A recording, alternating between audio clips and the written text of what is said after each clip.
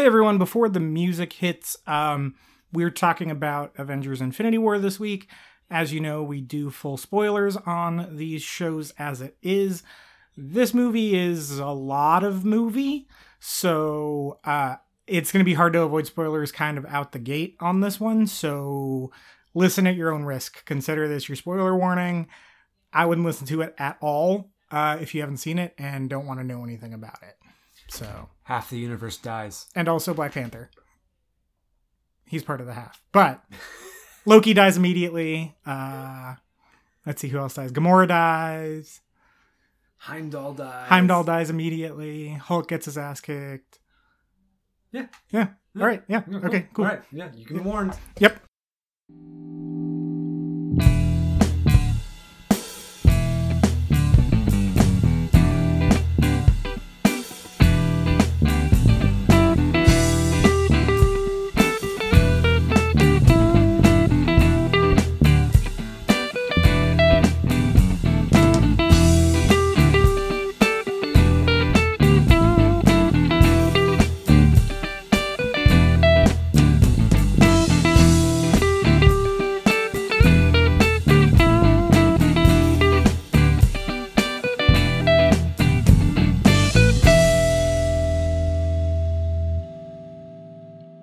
Hey everyone, welcome back to Real Perspective, the podcast based on a YouTube show based on a podcast. As always, I'm your co-host, MJ Smith. I'm Michael Morey. And this week we are here to talk about the big one, Avengers Infinity War. Mamma Mia 2.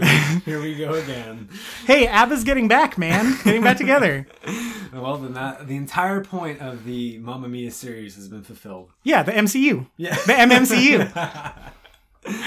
The Mamma Mia Cinematic Universe. Filled, with a giant ensemble cast, just like our favorite other cinematic universe, the Dark Universe. Stupid. That's so dumb. Yeah, so we're here to talk about Avengers Infinity War, here we go again. And it is the 19th film in the Marvel Universe, which is nuts because it's only been around for 10 years at this point. All kicked off, I think, the day we're recording is the official 10th anniversary of Iron Man, the one that started it all. I watched all of them over the last 2 months. It was a lot. Yeah. But I'm actually, after seeing it, really glad I did. We'll talk more about that in a second. Mike, what do you think about this Marvel thing?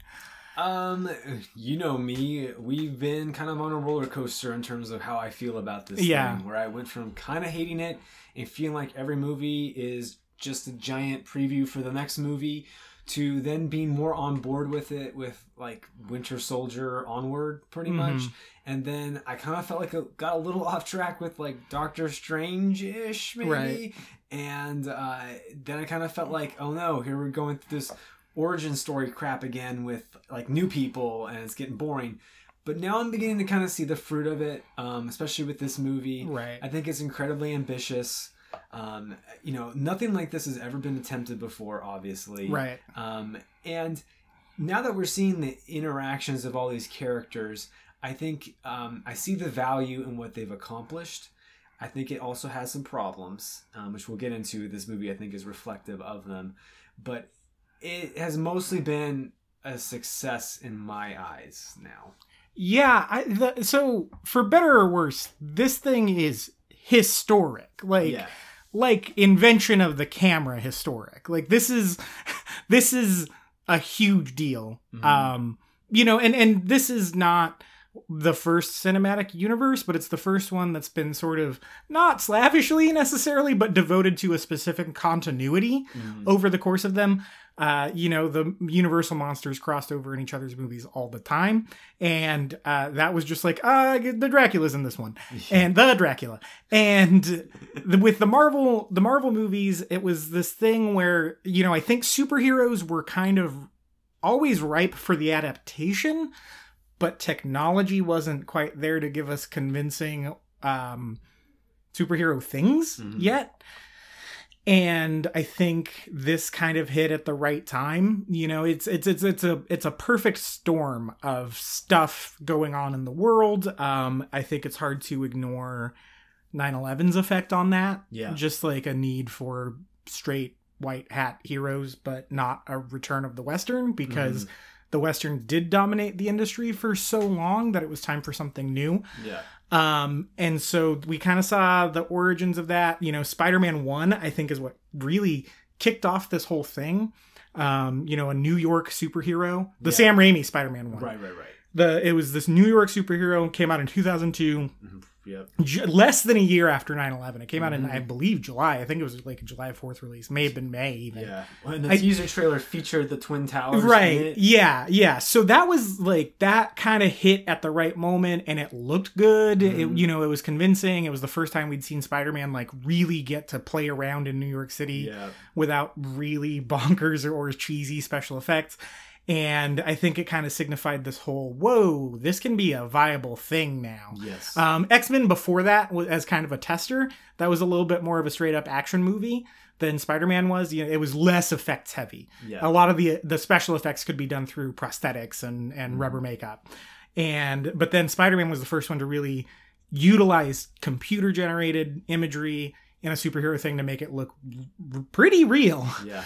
And so from there, also, it became the highest opening weekend of all time when it first came out. It was a cash cow. And, you know, we got Spider-Man 2, which is widely regarded as one of the best superhero movies ever made. And we had, you know, Superman in the 70s, obviously, and even Superman on TV in the 50s. And Tim Burton Batman. The Tim Burton Batman. But then, you know, Batman and Robin kind of killed that whole thing. So really the revitalization starts with X-Men and Spider-Man. Yeah. And then you got, you know, the super serious times one and Nolan's Batman Begins. And this all predates the MCU proper. Right. And then in 2008, Marvel said, hey, you know, these superhero movies, you know, earlier than 2008, but in 2006, I guess they said, hey, these superhero movies are a viable thing. We're going bankrupt.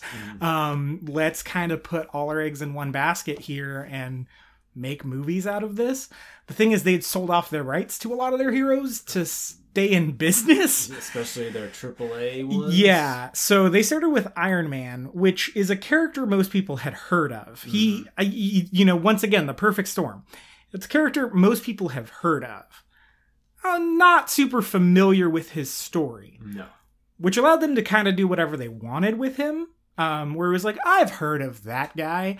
And then the comic book nerds, because of the internet, kind of came out of the woodwork and said, you know who would be perfect for this is Robert Downey Jr. Robert Downey Jr. was looking to kind of come back. Yeah. You know, he had a rough spell with dealing with addiction and in and out of rehab and just being not a great dude. And he had done a movie in 2006 with Shane Black called Kiss Kiss Bang Bang. Wasn't a huge hit, still isn't a huge hit, but it's definitely a cult classic. It's a movie that a lot of people really kind of discovered. I don't even know how. I know how I did. I'm not proud of this, but it's a movie that I randomly pirated because I had heard about it. I don't even know how I heard about it, but I just heard like Kiss Kiss Bang Bang is a good movie and you should watch it. And so I pirated it and watched it, and it became kind of an instant favorite of mine. I really like that movie a lot. So word of mouth on that movie is pretty good. And it's kind of spread over the last 12 years. I don't think it's, you know, by any means a new, like a new hidden gem, but I think there are diehard fans of that movie that really kind of got vocal when they announced they were doing an Iron Man movie. And so they did it, and they got, you know, outside of Robert Downey Jr., who is kind of Iron Man in real life, not just because of his real life struggles, but he's one of those guys where it's like, I've heard of that guy, but he hadn't been in anything for a long time or anything of note in a long time. The last thing he had done really noteworthy was Ally McBeal. And it was kind of like, I've heard of that guy, and he seems likable enough. You know, he post-rehab, Robert Downey Jr. is very affable. Yes. And I think that had a lot going for it, and it came out, and it was a huge hit, man. Like, it was right out the gate. It was like a thing. And the funny thing was, that was also the year The Dark Knight came out. And that became, you know, a huge blockbuster too. Right. And a lot of movies tried to emulate that. Mm-hmm. However, now I feel like in the long term, more of Hollywood's trying to emulate the MCU that started with Iron Man. Right. So they're trying to emulate the model of the MCU. Mm-hmm. People are trying to emulate, like, on a grand scale. Right. But on a movie-to-movie scale, they're still kind of trying to remake The Dark Knight. Yeah, they're still chasing that. Yeah, it's so weird. It's so weird. And nobody's done it right. Yeah. Well, because it's funny because both of those approaches, they've been combining them and they suck. Yeah. Yeah. Like, the MCU, like, works, I think, partially because it's kind of, like, not full of itself. But then these things are trying to combine that approach with the seriousness of The Dark Knight. Right. Just suck. Yeah. Yeah. I mean, the Dark Knight kicked off the gritty reboot culture. Yeah. Which did give us some good movies. Yeah. Even though it came out in 2006. Well, I guess Casino Royale kicked off the gritty reboot culture. No, Batman Begins kicked off the gritty. 2005. Yeah. Then Casino Royale. Then Dark Batman Begins is really the dark and gritty. But it wasn't until, like, The Dark Knight came out that things got solidified. Right. Well, because, like, The Dark Knight is so much bigger than Batman Begins. Right. So the 1-2 punch, I think that really helped the MCU as well. Yeah. Having both of those come out the same year. Mm-hmm. That was a really strong summer for movies. It was a really strong year for movies. Yes. And I think that had a lot to do with it. Just like all those movies were, like, kind of stuck with people's minds. Mm-hmm. More than a lot of summer blockbusters tend to. I mean, hell, even for better or for worse, that was the summer, like, Indiana Jones came back to the big screen. It sucked, but it was a cultural touchstone of that year. Mm-hmm. And, it was all of that happened. And then Incredible Hulk came out, and it's not a good movie, but it hit right in the perfect storm of just people riding high on these things and got kind of a bump from people who were like, I like superhero things now. And they really, kind of started Easter egging their way to, like, something bigger is happening. There's a post-credit scene that has Samuel L. Jackson as this guy with an eye patch, and, like, the comic book nerds kind of, you could go online and see, oh, that's a character named Nick Fury, and he's part of the Avengers, and the Avengers is the superhero team. And so it kind of started to snowball and get momentum, and they announced, hey, yeah, we're doing this kind of new take on movie making where we're going to make everything all fit together. Even though they're separate heroes, they're definitely connected, even though they're not necessarily sequels to each other. And we're just going to kind of pepper the movies, no pun intended, with references to other characters and things that might happen in the future. And we're going to culminate this in a movie called The Avengers. It's going to feature, these characters who've had all their own movies. We also got, Incredible Hulk, Thor, Captain America, the first Avenger, and then The Avengers. And all that took 4 years. Mm-hmm. It took 4 years for that to happen. Yeah. Which means they've released 13 movies in 6 years. Yeah. That's crazy. Yeah. They moved real quick. Yeah. Like, once it started generating income, part of it is they sold to Disney right before Avengers came out. And I think even right before Iron Man 2 came out. But Avengers was the first one that kind of, like, had the Disney stamp on it for real. Yeah. And so it was this big team up movie. We got to see Captain America and Thor. And it kind of, once again, they were working off their B team Avengers, even though Captain America has been the leader of the Avengers. It was, he had this reputation as the overgrown Boy Scout, almost Marvel's answer to Superman. And Thor was this really weird Shakespearean Kenneth Branagh movie that, like, shouldn't have worked but did because Kenneth Branagh. Yeah. And it culminated in the Avengers, and everyone was like, neat. Yeah. This is a cool thing. Mm-hmm. That was a milestone too. Right. A big milestone. And it paid off really nicely for, like, the phase 1, as we know them now, the phase 1 movies. It kind of was like, oh yeah, I see where they brought all this stuff together to be this, to be the Avengers. And then the Avengers teased a big purple man and half of the people knew who he was and half of the people did not. And there was definitely a split in the theater of like, dope and okay. Checking out my cell phone right now to figure out who the hell this is. Yeah, or like asking the nerd next to me. Yeah. And it became pretty clear that it was Thanos. And for comic book nerds, it was like, oh crap, Thanos. Like, he's gonna be a big deal. It's this, you know, he's part of this arc called the Infinity Gauntlet, and you know, there are these stones that power this super powerful glove, and it makes him really hard to beat. And that's Thanos. Like, that's just it, kind of. And they were like, yep, that's what's happening. All of this is leading to the Infinity Gauntlet story in the MCU.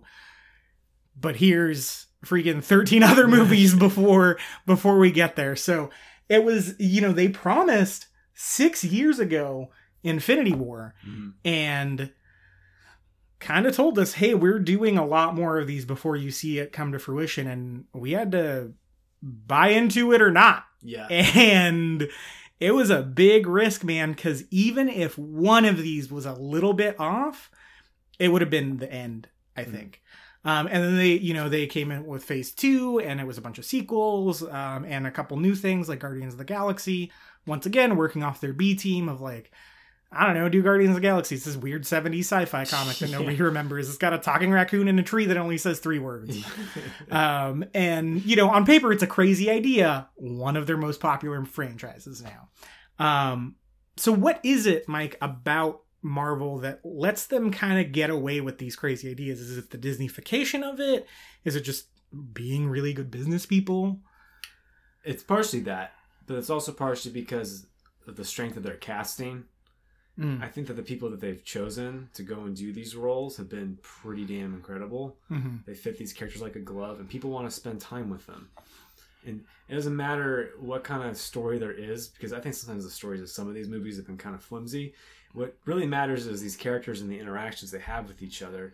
It's like a comic book, or, yeah. You know, or like a soap opera, you know, or you're watching it not because like you're expecting something amazing in terms of like this plot development, but because you like seeing these people spend time together and you like spending time with them. Yeah. And they built a name for themselves based off of being quality, decent movies. Right. It hasn't been an outright stinker, really, among any of them. Like, the closest they got was, like, Incredible Hulk. Yeah. And that was pre-Disney. So that was, like, it was kind of Wild West days for them. Yeah. And, like, I think that in some ways people kind of disregarded that movie as being part of this whole experiment. Right. Especially because Edward Norton plays the Hulk, and now we have Mark Ruffalo, who's been the Hulk for way longer. Right. And so I think that's partially what it is. I think that the Disney marketing machine has been really good. I think the way that they have entertained the fan base has been really smart. I think they give people kind of what they want, which I think is important. I take that. There's gonna be so many comparisons to The Last Jedi in this, but I feel like The Last Jedi was an exercise in not giving people what they want, and part of that was the point. But I also feel like that wasn't a good point, at this stage of the game, to make a Star Wars movie that kind of doesn't give you what you want. Right. It should have been the first one. Right. It should have been the first in a new set of stories. Right. It should have been, I think a couple movies from now you kind of do a subversive one. Either right out the gate or after you do a trilogy. Exactly. But, to kind of do it where they did it was not satisfying. And to treat the characters the way they did in that movie was not satisfying. In comparison to this, I don't feel like there's a single character where I'm like, oh, that guy wouldn't act this way. I mean, I'm not super familiar with the comics, but they all feel true to what they are, and that's something I think is very respectful of the material that people enjoy. Right. And they pay it back. Yeah, I agree. I haven't read too many Marvel comics. When it comes to comics, I'm actually a big DC guy. And I have zero in anything. So So I don't read a lot of newer DC titles, but I've read a lot of legacy DC titles. And I haven't read too much Marvel stuff. But the little bit of Marvel I've read, those are the characters you see on screen, man. They nailed it. Right. Part of it even is the Ultimates universe has, in the normal Marvel continuity, Nick Fury's white. And in the Ultimates universe, when they rebooted sort of the Marvel comic books, they based Nick Fury off of Samuel L. Jackson. Right. And they got the guy for the movie, you know, that's a big deal. Yeah.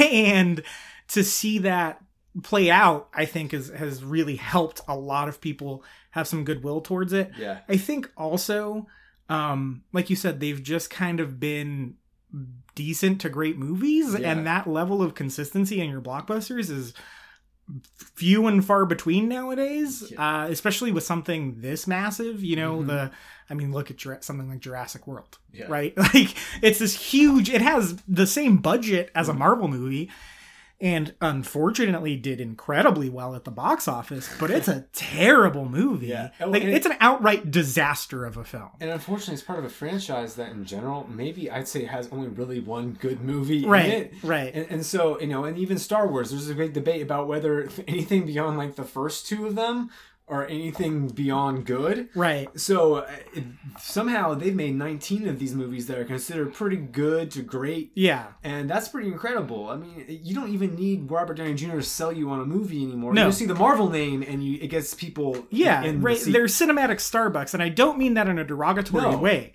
at all. So Starbucks, right, their whole model is you know what you're getting at Starbucks. Every Starbucks tastes exactly the same across the board, burnt.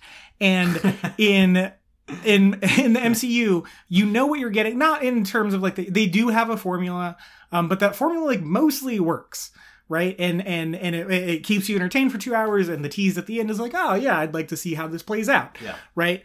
So all that being said, Infinity War had a lot riding on its shoulders. This was the make it or break it, and we're seeing that.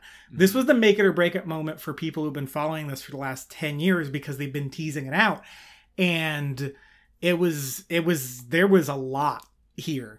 So what Marvel did that I think is indicative of their really smart business sense is they got the guys who have made the two most beloved Marvel movies so far to do this one. Mm-hmm. They were not taking any chances. And they got the guys who wrote the two most beloved movies in the MCU so far to write this one. Yeah.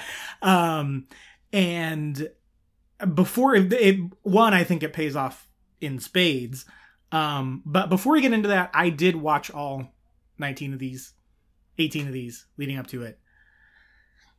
It's so crazy to see how they set stuff up. Mm-hmm. Like they knew they had this stuff planned so far in advance. And I think that has a lot to do with why it's been successful and why people who copy it aren't, because they're just trying to play catch up. Yeah, and they're like just throwing crap on a wall to see what sticks. Right. But they don't need to. Yeah. They don't need to. Like, if a shared universe came out and took its time, there could be a second one. Mm-hmm. And none of the studios understand that at all. I agree with you on that one. What did we say? It took 4 years for the first Avengers movie to come out. And then in the next 6, we got 2 more. Yeah. Meanwhile, they just go and hastily announce this team-up movie. Everybody else just start off with a team-up movie. And it's like, well, wait a minute, you can't just start off with a team-up movie because we don't even know who the hell these people are individually. Yeah, right? Yeah, I agree with you. I think that's a big thing. And then even then, there's just a basic lack of planning when it comes to a lot of these other universes. Like, I know Star Wars is just trying to do this once a year thing, but even then, these productions are so rickety that they have to go and fire directors or do reshoots or Yeah, that's a little bit different of a beast though, because they're like spin-off movies in between, so they're really only doing 3 connected ones. Yeah, but even then, it's like they have those aspirations, and I don't even think they're doing that successfully at this point. Really, right. It's kind of just like they're barely holding it together, it feels like sometimes. Right. So, yeah, somehow the decision to go and do this with the Marvel movies, there's a lot of forethought that happens with it that I don't see in other things. Yeah. And that really comes through watching all of them. And it's so crazy to watch when Disney takes over and to see, like, the big mouse ears stamped all over the movie. Mm-hmm. Just, like, the look of the movies gets a lot better. The pacing of a lot of them gets a lot tighter, even though like some of them aren't that greatly paced. Before, they were all over the place, man. And it's so crazy to see, like, from when Disney took over from when they didn't to when they did. That's the biggest thing I noticed in this is like, wow, these got really consistent. And then in phase 2, they got really confident. Yeah. And they took a lot of risks, and a lot of them paid off. I'm not a lover of Guardians of the Galaxy, but that's a risky movie that paid off in a lot of money for them. Yeah. But Phase 2 also gave us the best Marvel movie, which is Winter Soldier. Mm-hmm. And that movie's like not even, that thing's barely one of these Marvel things. Like up until maybe like the last act. Yeah, it's like a Marvel in name only. Yeah.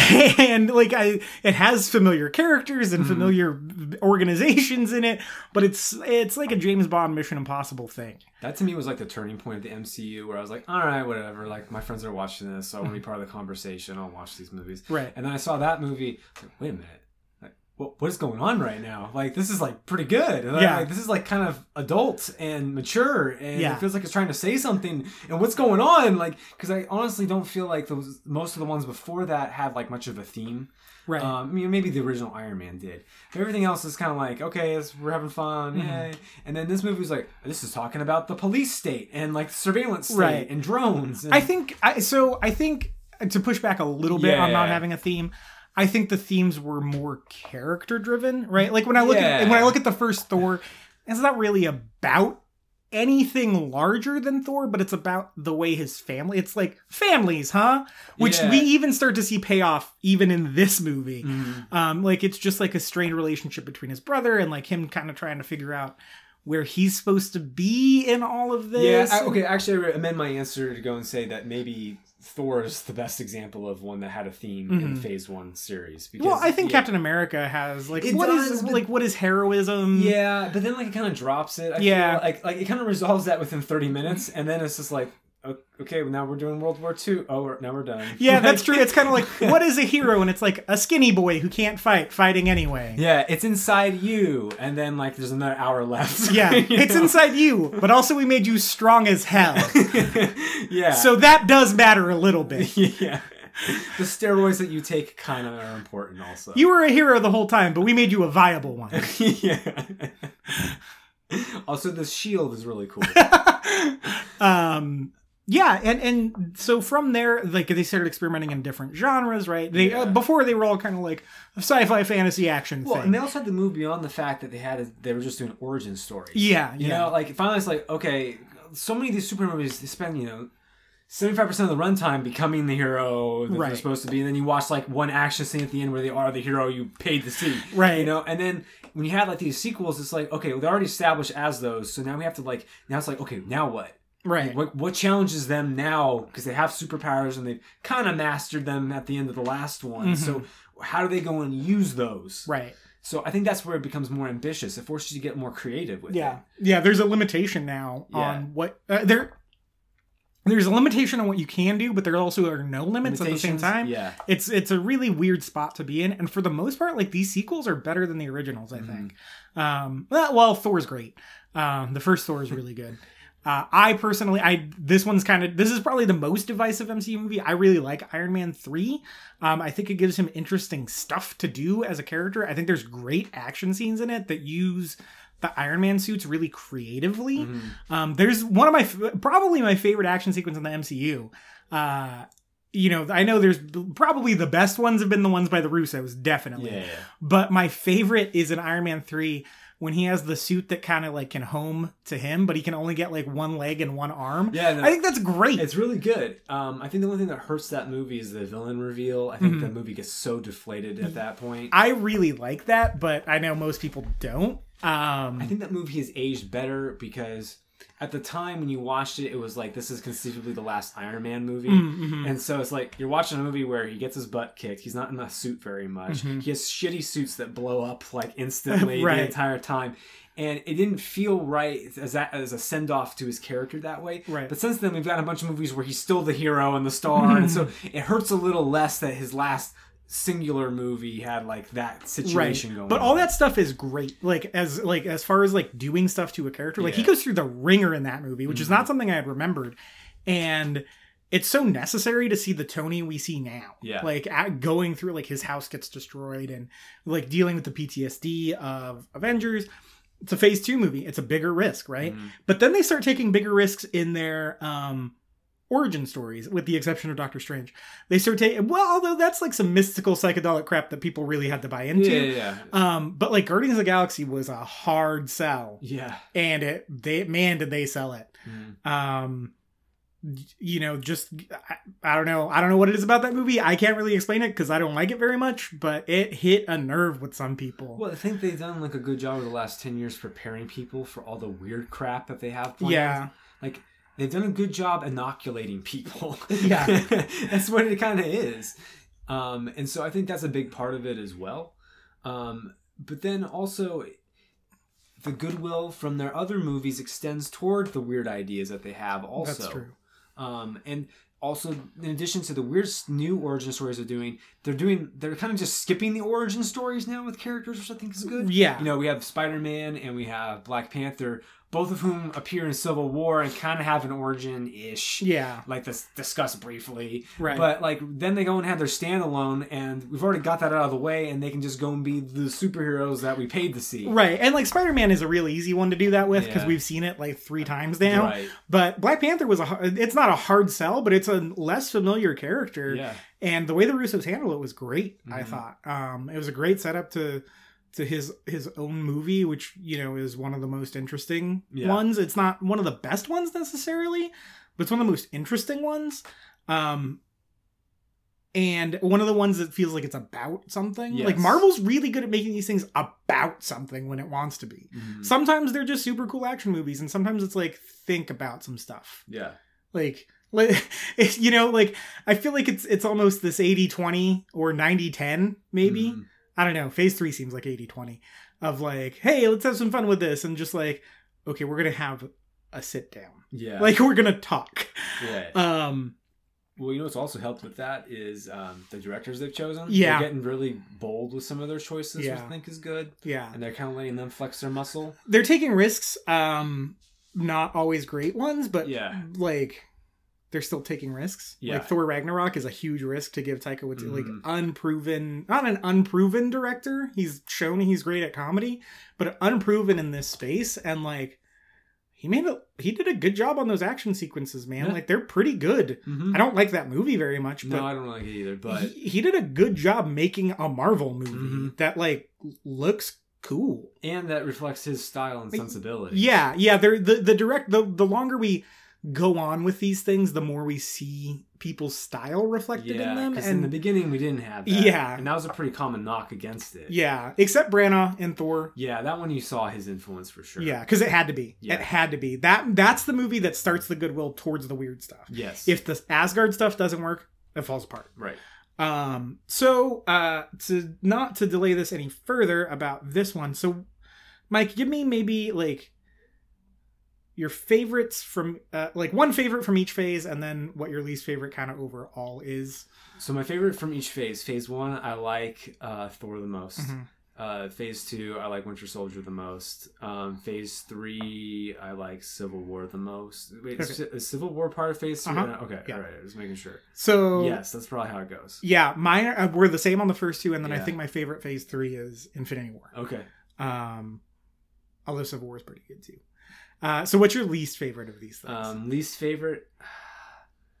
Well, Iron Man 2 is probably phase 1. Yeah. Maybe Captain America. I really like the first half of Captain America, but I really dislike the second half of it. Oh, okay. Phase 2. Oh, crap. I'm trying to think. I mean, I didn't really like Guardians of the Galaxy that much. It's probably around there. Iron Man 3. Iron Man 3 is, I don't know, weaker. And then also, I don't know. That's probably it for that. And then phase 3, probably Doctor Strange. Oh, yeah. Not because it's like bad. It's just very generic. Yeah. Yeah, I think my least favorite phase 1 is Iron Man 2 or Incredible Hulk. Incredible Hulk's pretty bad. It's real boring. Yeah, I actually haven't seen it all the way through, so I can't say that one. Yeah, it's such a nothing. That movie should take 30 minutes. Yeah. Incredible Hulk, and that's my least favorite of them all. Phase 2, I don't like Guardians very much. I feel like I'm missing a phase 2 movie. Maybe not. Oh, Thor the Dark World's not great. I actually don't have as much of a problem with it as some people. There's like good stuff in it. Yeah, but it doesn't add up. Yeah, it just is. It's kind of like a placeholder. Yeah, there's good, like all the family stuff is really good in it. Yeah. The villain is not. The villain's not good, and the overarching story isn't very good. Yeah. But like the Loki Thor stuff is is crazy. That's one of the other things I want to touch on. It's nuts how fully formed Hiddleston comes into the role of Loki in Thor. Yeah. It's crazy, man. He's so good right out the gate. It's ridiculous.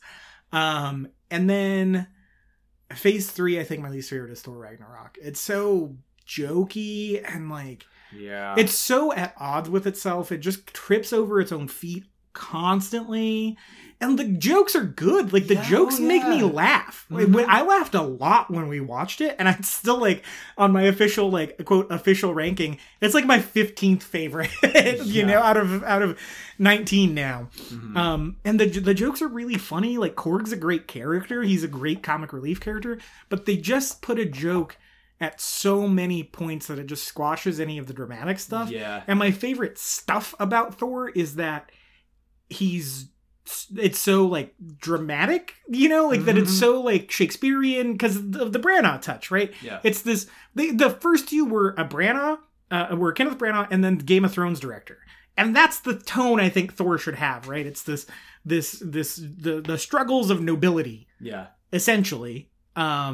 And Thor Ragnarok just kind of is like, I don't know, Conan the Barbarian. Like the parody of it. Yeah. Like we know this is a joke and we're just going to act like it is constantly. Yeah. Which was too much. Yeah. It's like way too self-aware about that almost. Yeah, it is. Which sucks because Taika Waititi directed like one of my top 5 favorite comedy movies of all time in What We Do in the Shadows. Yeah. Movie's great. As a matter of fact, Thor Ragnarok, I read an interview while I was watching these movies that the original cut of this movie was 100 minutes long.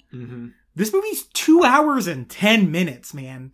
It went from 100 minutes to 2 hours and 10 minutes. That's insane. Yeah. I want to see the 100-minute cut of this movie because I feel like it's better. I have a feeling you're right. I feel like it's a lot better. And the interview I read with him, he was like, well, you don't want it to go on too long. So I don't know what the hell happened between that interview and I don't know because people freaked out over test footage of it. And I think they made him pad it. Yeah, well, because I think they wanted to give people more of what they liked in the original cut. And I think that was a mistake because I think that made it way too much of a comedy. Yeah. And in fact, I would probably go and say that might be my least favorite. I mean, it's a debate between like, okay, it was a movie that I really like, but I also kind of despise in Ragnarok. Right. Versus a movie that I just thought was bland. Right. Which was Doctor Strange. Right. So that's the thing is like the dramatic stuff that happens with Thor in that movie is great. Yeah.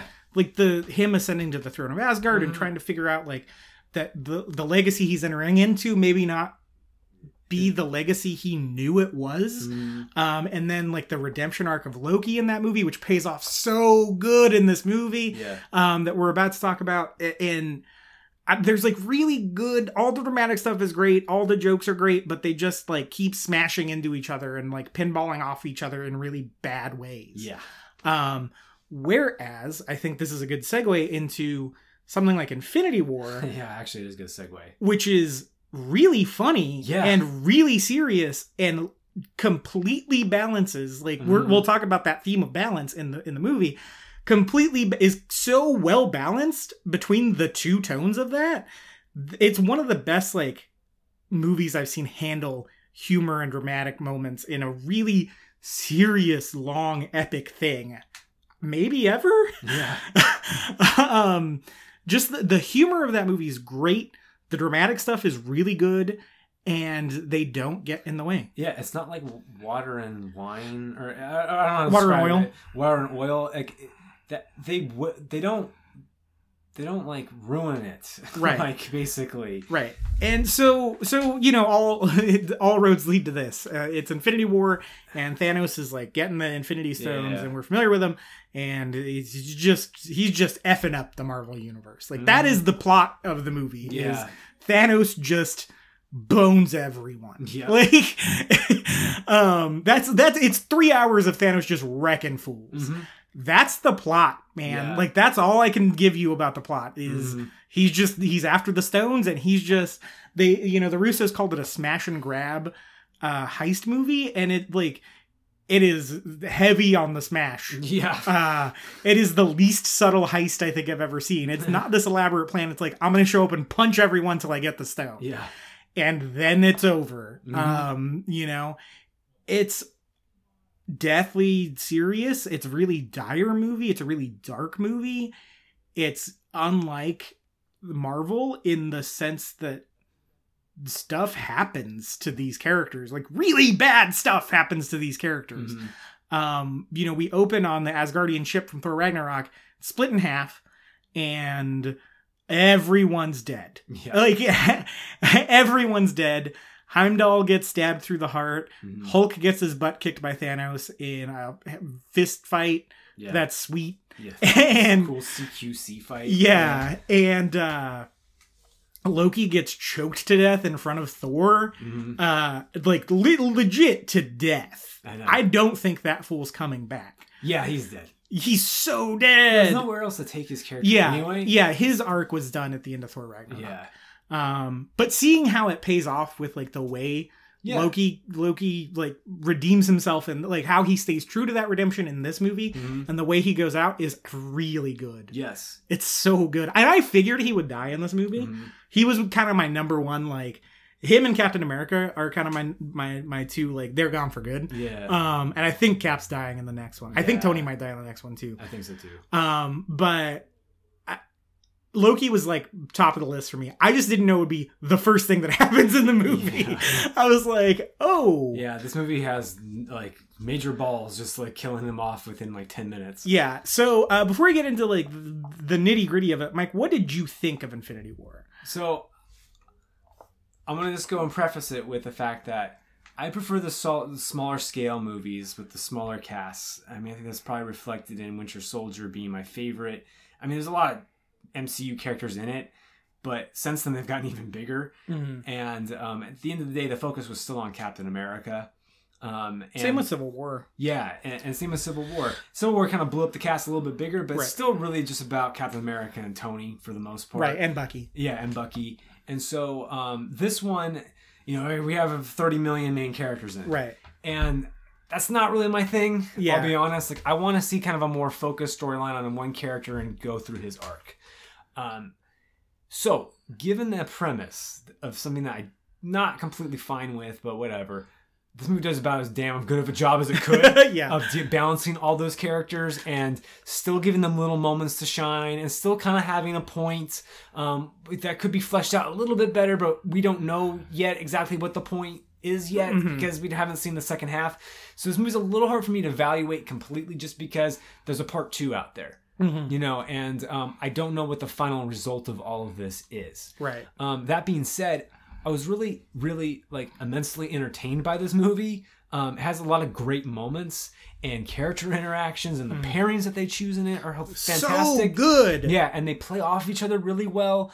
And the action scenes are fantastic, and they finally deliver on like this comic book action that they are capable of, but like now you're finally seeing it on screen. Because let's face it, like a lot of Marvel movies have really crappy action, with the exception of the Russo's other movies. Like, I mean, Iron Man 1 is literally he just gets like his butt kicked and they fly into space and they freeze their suits and they crash. Like, it was like super lame. Right. Like, so this one finally there's some cool stuff that happens there on that front, and it added up to a movie that I really enjoyed, but I can't say where I place it completely yet, just because I feel like I need to see the conclusion to all of it. Okay. So that's where I'm at. Okay. I've seen this movie twice now, because I wanted to see it twice before we recorded, because it's a lot. Yeah. So this movie's 2 hours and 40 minutes, and it might be the fastest 2 hours and 40 minutes I've ever spent in a theater. Yeah. It's better paced than I would say even Dark Knight, which is a movie I love, and is about 20 minutes shorter and feels longer than this movie. It felt shorter the second time I saw it, which I've never had happen to me. Yeah, that's weird. I don't know, man. There's something about this movie that they nailed the pacing on. Oh, for sure, It's crazy. That being said, the structure of this thing is bonkers. Yeah. It works, but holy moly, I can't believe this is how a Marvel movie is structured. Yeah. It is just, I mean, they're done with character interactions or character introductions in this movie. Like, you got to know who these people are, or you're not watching this movie correctly, which I like, because you've had 10 years.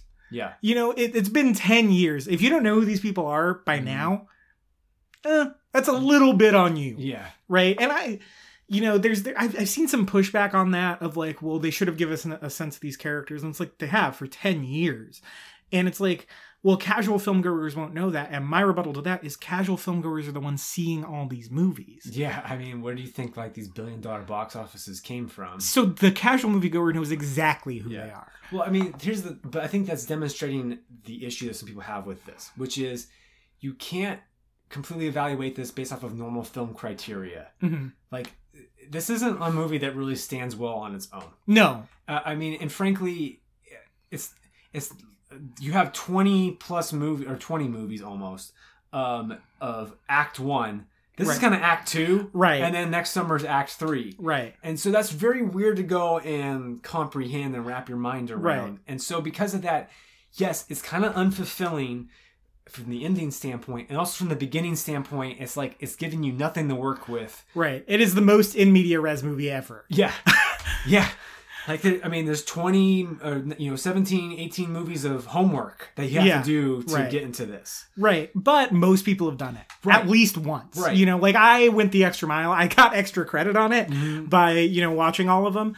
And I'm glad I did because it really like helped me. Yeah. But even if you haven't, if you've seen them once, you can understand what's happening. Oh yeah, yeah. Because that's where I'm at with most of them. Yeah, and you know, so I don't think that's too much to ask. You know, I don't think 18 movies in 10 years is. I mean, I know it's a lot of the same thing, but 18 big summer blockbustery movies in 10 years. That are pretty good. They're pretty good, and like. Or, you know, generate the water cooler conversation, as it were. That's not a tall order. That's, you know, people are going to see them. Yeah. You know, I think certainly 10 years ago that's risky, but, you know, 10 years in, it's not a risk at all. And like I said, it's kind of on people like for not if they don't know who these characters are or what they're doing now. Yeah. So that being said, it's just right out the gate of like, hope you saw Thor Ragnarok or else you don't know what this is at all. Yeah. And then we go to Earth and Tony and like Hope gets sent back to Earth. He tells Doctor Strange Thanos is coming. Doctor Strange goes and gets Tony Stark, and Tony Stark's like, oh crap, this is like what I've been thinking about for, you know, 6 years now.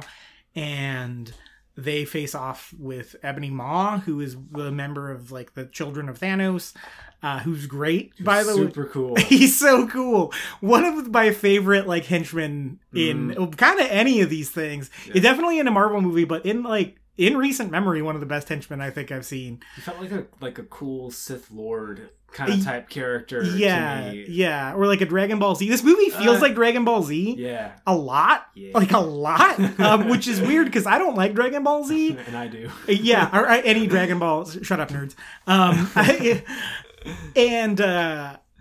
I really like this movie a lot. Yeah. But so we see that, and Spider-Man comes and helps them. They end up on Ebony Maw's ship, where he's trying to get the Time Stone from Doctor Strange, and then Thanos is like going through the galaxy trying to get stuff from the rest of the stones that are in space. And then we have on Earth the heroes trying to protect the stones that are on Earth, which are the Time Stone and the Mind Stone and Vision. And he sent they're called the Black Order, or the Children of Thanos, to go and help him locate them on Earth.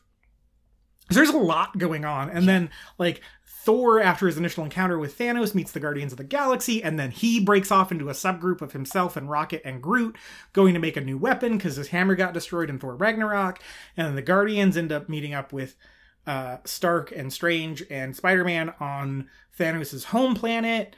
And then Captain America and Black Panther and Black Widow and Vision and like that whole group are going to Wakanda to hide Vision, or to at least give him like some sort of defense, while Shuri, who's, you know, we've established in the last one is a technical genius, removes the Mind Stone from him without having to compromise his sentience.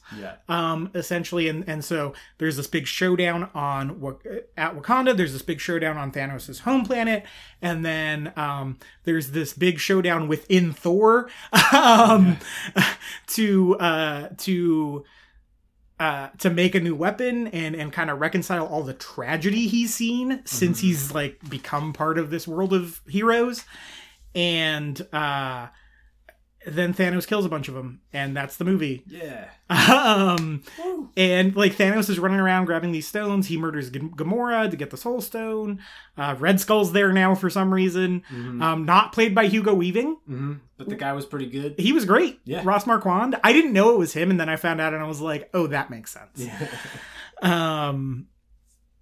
Yeah, and it's really satisfying, really dark, really epic, and like in the Greek sense of the word. Yeah. Yeah. Like literally epic, not like this weird nerd dilution of the word. It feels like the Odyssey. Yeah, it feels like the Iliad. Yeah, the Iliad. It feels like Homer. Yeah. The whole time I was watching this, I was like, this is a Greek thing. And there's this idea behind superheroes that I kind of dismiss, with like a fart noise and a jerk off motion, which is like, oh, there are modern Greek myths. Right. Bleh. I hate that crap. Yeah. This movie delivers on it more than anything I've ever seen. Oh yeah, definitely. And the thing is, like, Age of Ultron tries real hard to deliver on it, but it's so stupid and on the nose that, that's a bad Phase 2 movie. Yeah. Yeah, I didn't really get into it, but true. But Ultron goes so far as to have, like, a marble statue over the closing credits of the heroes fighting Ultron. Oh, like yeah, it goes so hard for the Greek thing that it's stupid. Yes. This movie does it effortlessly. It feels so epic, and like it feels like God smashing against each other and like ruining stuff. Yeah. Well, and mortals, because that's the big thing about Homer is that the gods were fighting, and then they're also kind of using the humans and mortals to go and further their schemes as well. Yeah, and you see that interplay between the people like Black Widow and Tony, who are Steve Rogers, who aren't like a superpowered in comparison to Thor, but they're all caught up in these games too against these creatures. Yeah. So that I think this level of scale that expanded with this movie that fits the Homeric epic analogy better than what Age of Ultron was trying to do. Yeah, for sure. It I was like, oh, this is a really fun, sad, entertaining action movie that is Homeric, that feels like Greek mythology. It feels like I'm reading an epic poem right now. And you know what's the other thing about like the Homeric epics? It's like kind of didn't usually bother to set up people. Yeah, either. It's just like this person. Yeah, it's like you already knew who Zeus was, or Athena, or Odysseus, or whatever, and so it's just like this is what these guys did. Yeah, and that's it. And so like that's also another part of the analogy that works better in this movie than anything. Yeah. I agree. And there's like some biblical stuff in there for good measure that works really nicely. This is not my observation. This is, I believe his name is Sean. I don't know his last name from, oh gosh, I want to say it's Superhero News on YouTube.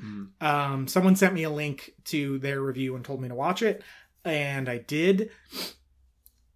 And he brought up that it's the opposite of the creation story. It's the decreation myth, basically. Yeah. With the 6 stones, and the final shot is him resting over his good creation. Yeah. Looking out over paradise. And I was like, oh, crap. Good point. Whoa. Wow. And he even, sacrifices a child. Yeah. And so with this movie, there's so much, man. There's so much to talk about. I think. So what didn't work for you? Okay. Well, with the idea that there are a bunch of characters in this movie, there are some character arcs that get very short shrift. Or there are no character arcs for some people. That could happen in the next one. Right, that could be rectified in the next one. Right. I will go and say that. However, that leads to the other issue, which is that, you're having to evaluate this movie without really seeing the next one. And so it feels like my criticism has to be held off on some things, which is frustrating. Right. And then, you are going to deal with the other aspect of things, which is some of the permanence of the deaths that happen at the end, aren't going to stick. Yeah. And is that necessarily a problem per se? No, because the characters, they're experiencing them, and those are real. Right. And how they're going to react to them is going to be real. Right. And also, they're all acted fantastically. Yes. Right. And like, if what the rumors are saying possibly about the next one are true, that it kind of has a time skip or something like that, you're going to have even more repercussions about how the world's changed since then. And so, if I can interrupt you, go ahead. I want a super dry. This is not a thing that's going to happen. I'm the only person who wants this. I want a really dry mockumentary in between these two installments that is just about the economic fallout regarding this. What like a socio-political thing. Yeah, it's just like, how did all these countries deal with half the population disappearing? Right. Yeah, what did life insurance do? The bottom had to have fallen out of it. Like, what's the government like? Did the president disappear? Yeah, it's like I want a World War Z. Yeah. I want a 10-part Netflix documentary. Right. Which is like Average Joe's. Right. With just analysts. Yeah. Like the book World War Z is that. It's so not a zombie thing. It is a socio-political analysis of what would happen. What happened to the average family that had a kid and one of the parents died or just became a dust thing. Yeah. Yeah. Or what happened to Hollywood? You know, what? Do they still making movies? Yeah. Or is there or to take the World War Z thing, was there just some extravagant Hollywood party that was happening that just half the people went away from? And did they care? Yeah, and I want that. That's what I want to happen between these two movies. Anyway, go ahead. Okay, what else? We're having to deal with the fact also that sometimes I feel like the fact that we're coming in media res with some of this stuff means that we're not getting a lot of things properly set up in terms of the character introductions, not just that, but also just the action scenes and the stakes move very quickly. Mm-hmm. And when I'm seeing these people display new superpowers a lot, there's all these superpowers I've never seen before being busted out by Iron Man and Doctor Strange and all that stuff. Oh yeah, it kind of felt like sometimes the action scenes didn't have stakes because of it. Mm-hmm. Because you're like, all right, well, they're just gonna bust something else out of their ass that's super awesome and they'll survive now. And so fights to me kind of ended arbitrarily almost. Okay, it's okay, well, we have about a 5-minute fight. This is about it. Let's just wrap it up. And now these guys disappear. Thanos goes in his little portal and gets away or whatever. And so, to me, that kind of robbed a little bit of the action scenes of their impact.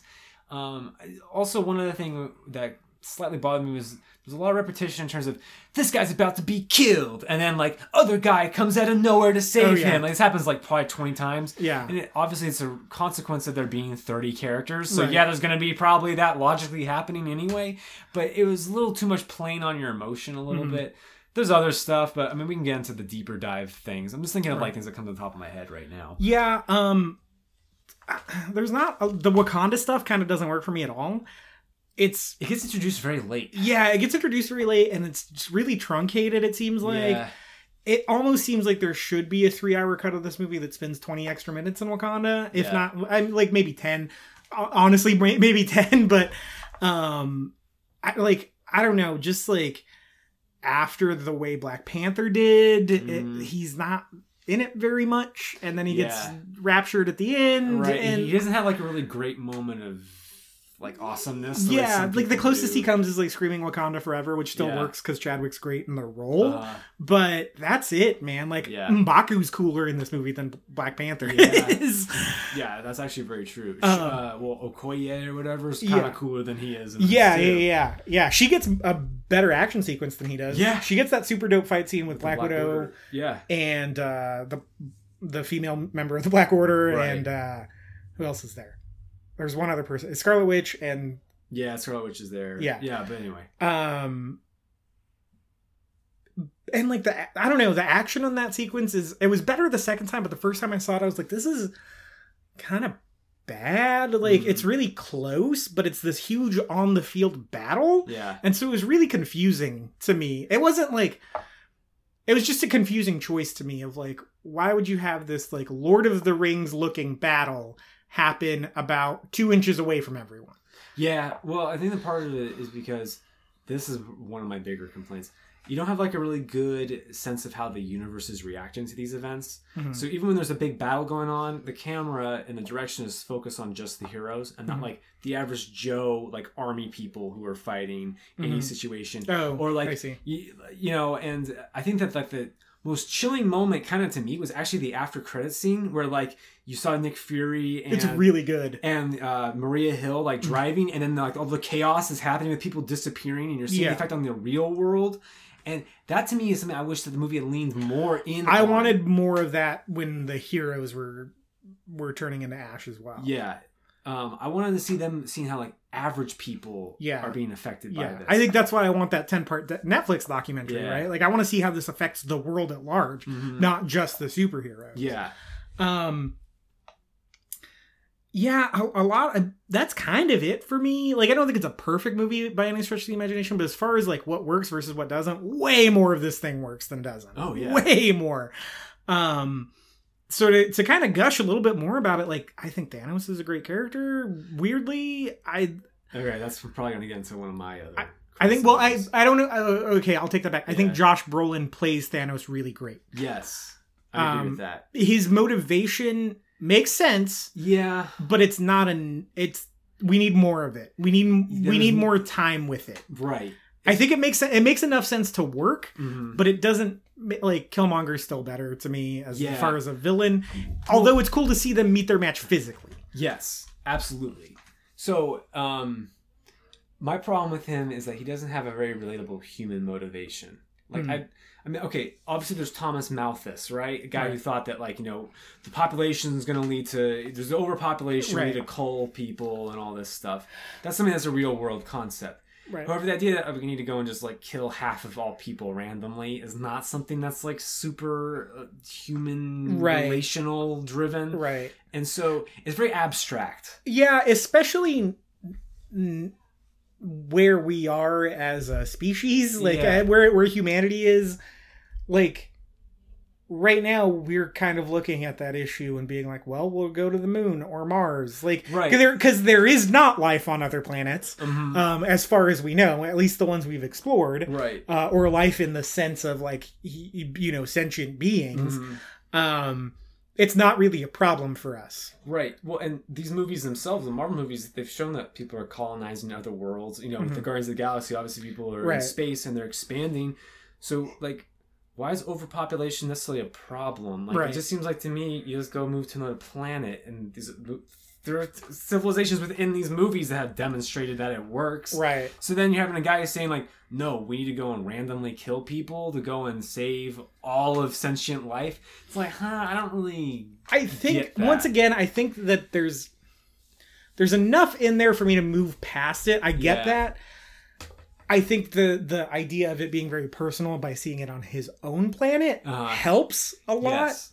But I think there needs to be a flashback sequence like the one we get with him adopting Gamora. Right. Of him like, I don't like that he just tells Doctor Strange that. Yes. I want to see a flashback where he goes to the council. Like, I want to see like a Superman, right? Like we see in Superman when General Zod goes to the High Council of El. Right. I think that's what it's called. Nerds, correct me.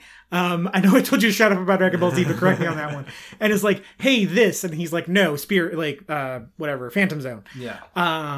Which I think that works very well for his character. Because, like, yeah, he's a crazy person, but at least I kind of understand his motivation. Then. Yeah. I think we needed a moment of him interacting with other people on his planet and about apparently this there problem. was one and they cut it, which I think was a bad move. Yeah.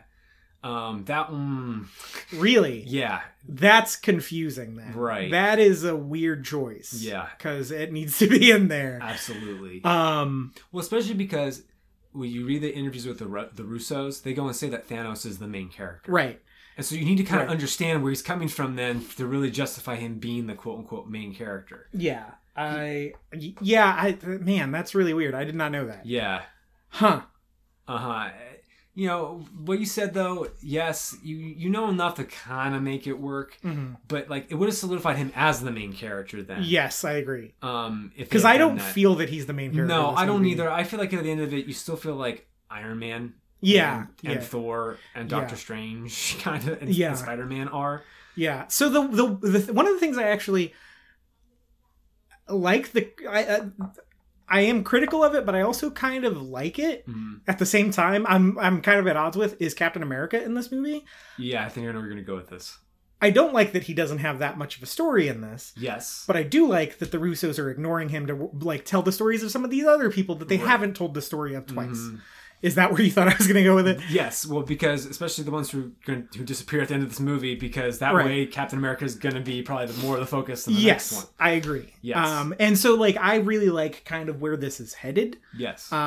With Tony and Cap reconciling, obviously it's going to happen, and the original Avengers still being mostly alive. I like that a lot, actually, of like, okay, let's reunite the 6 originals, make them fight for it, make them really like send them off, because this is going to be their last time together for sure, but send them off as like regrouping, you know, because otherwise they didn't have a very satisfying arc over these 23 movies.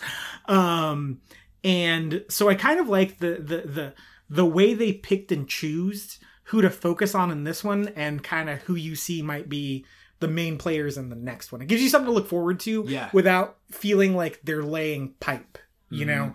That leads a little bit, though, to the sense of a little unfulfillment with this one, though. So, yeah, we'll talk about that in a second. I had something else. I really like the characters that do actions. Like, I don't know how to describe this, but I like the characters that the screenwriters chose to execute certain things. Everything feels very either in character or very satisfying when a character does something. Like, I know this is definitely someone's about to get killed, but someone else. I really love that moment where Vision kind of gets one last breath and like stabs that guy from the Black Order and kills him. I thought that was really satisfying. I think it was really smart to do that rather than having something like Scarlet Witch or Bucky or someone do that. Like, it gives Vision like a good moment, you know? Right. Especially because she's going to die. Right. There's another thing that I liked too. It happens twice in the movie where it's like really satisfying of like, oh, I'm glad that character is the one who did Witch, that. I think, killing the other Black Order person, for example. She was kind of held up for a lot of the movie doing other stuff. Yeah, that's great. Yeah. There's one, I want to say it's in the space stuff. Yeah. I really like the different tones that the Russos nail in this movie. Like, it shows that they've been paying attention, because when Iron Man's on screen, it feels like an Iron Man movie. Like, the intro of the Guardians feels so much like a Guardians movie. It's so great. They channel Peter Gunn perfectly. Yeah. Dude, the freaking James Gunn. Oh, sorry, yeah. The joke of the subtitle saying like space is the location. That was so good. That was a good gag. It was a good gag. And then they got the pop song. They put the Rubber Band Man in there, which is like a great choice for the Guardians. And then, we see them kind of bopping their head along, and like they feel like the Guardians, and like Doctor Strange feels properly like mystical, like he's who's sick in this movie, by the way. Well, yeah, we need to get into like the MVPs of the movie in a second. Right. But... So just the way they bounce around between the tones of these, like, and blend them. Yeah. Like you said, the way they pair them off is so great. Just like every pair off works, even when, I think the Wakanda stuff is the weakest part of the movie, which is weird to me because that's the stuff I was looking most forward to. I know, yeah, Black Panther and Captain America. Yeah, like two of my favorite characters from the series, and they like will probably be great in the next one, but not so much in this one. And then like the stuff I was not looking forward to ended up being outstanding. Yeah. It's just I don't know, it's such a satisfying experience to watch this movie, man. Yeah, it really is. Well, and even the characters who make quote unquote dumb decisions, like everyone's ragging on Star-Lord. I hate that, but to me it was like that was hidden character. Like, I completely understood why he did what he did. 100%. And it's dumb, but that's true to who he is. Yeah. It's not like a Luke Skywalker disappears for so many years and is a bum all of a sudden. Pissing me off bullshit. So here's the thing, though, is like, it's totally in character to the point where he has a friggin' line about it at the beginning of the Titan stuff. He tells them not winging it is not something these guys are really used to doing. Yeah. It's right. It's in the text of the movie before it even happens. Yeah. Like, it telegraphs it so nicely for you. They thought that, They thought this movie through, man. They did. Like, they really did. Obviously there's way more Oscar baity kind of movies that have great writing, and I understand it.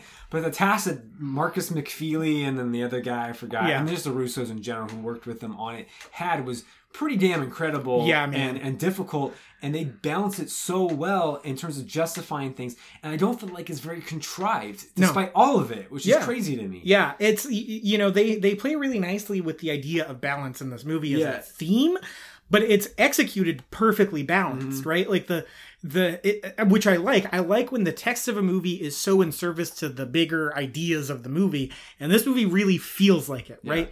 Thanos' ultimate goal, if he is, in the writer's intention, the main character of this movie is balance in the universe. Yeah. He talks about it all the time. He gives Gamora, when she's a child, the weapon that's perfectly balanced. This movie is perfectly balanced, I think. It doesn't spend too much time with with any one character. With any one character, it gives us longer chunks of time with them at the beginning to kind of get used to, like, these are the pair-offs, these are who we're supposed to be, and then starts compressing them as the movie goes on, which leads to a really good sense of momentum and pacing, and makes it feel not like it's almost 3 hours long. It's very episodic, and I think that's a really smart way to tell this story. The jokes are great. The drama is great, but they don't get in the way of each other. The perfect moment of that is right when Gamora says, if Thanos gets a hold of me, kill me. They have a moment, and then there's the great Drax like eating the nuts gag. Oh my god, that's such a good gag. It's so funny, man. And it's hilarious every time you watch it, in my experience. Like, the second time I saw it, it was just as funny. Also, just Batista's great as Drax, man. He's so good. Agreed. That moment is so... I think it's, like, the perfect microcosm of the movie. Of, like, it lets the moment land, it has its weight, but it still has fun with it. It keeps it light. It's light on its feet. It knows what it's doing. It's a movie that knows what it's doing. It has purpose behind it. It's motivated. And then also, I had, like, some qualms with it initially after I just walked out of it, and I felt like I liked it, but the movie kind of wasn't, like, about much. But now I'm kind of like, well, the heroes, they refuse to make sacrifices. And in the process, they end up having to make a pretty damn big sacrifice. And they lose kind of because of it. And the bad guy is willing to make sacrifices, and he wins. And now I'm like, okay, that's interesting. I wonder how they're going to play that in the next one. Like, what's the ultimate statement going to be about that? Because obviously, you want to go and say that, like, that saving other people is worth it. So how are they going to go and justify the ending of this one with that? It would be interesting to see where that goes. It's that's one of the reasons why I'm not really buying into the it's all reversible thing. Yes, it is. I don't think they're going to reverse every single death. I think there are going to be major character deaths. Not the people who have sequels, obviously. Right. Like, it's obvious those people are coming back. But I think, like, we're going to see some major characters die. I think that a lot of the major characters we saw die in this are going to stay dead, with maybe the exception of Gamora. I think that Loki's dead. Heimdall's definitely dead. They were not doing anything with that character anyway. And Idris Elba was probably like, "Yo, I got better stuff to do." Like, he's above that by a lot. Can I do the Bond movies now? I think Hiddleston is outgrown. I don't think he's outgrown the role, but I think they brought that arc to a good conclusion. There's nowhere to go with him. He's such a household name now. It's not like he needs this. I think... Hey, can I do James Bond now?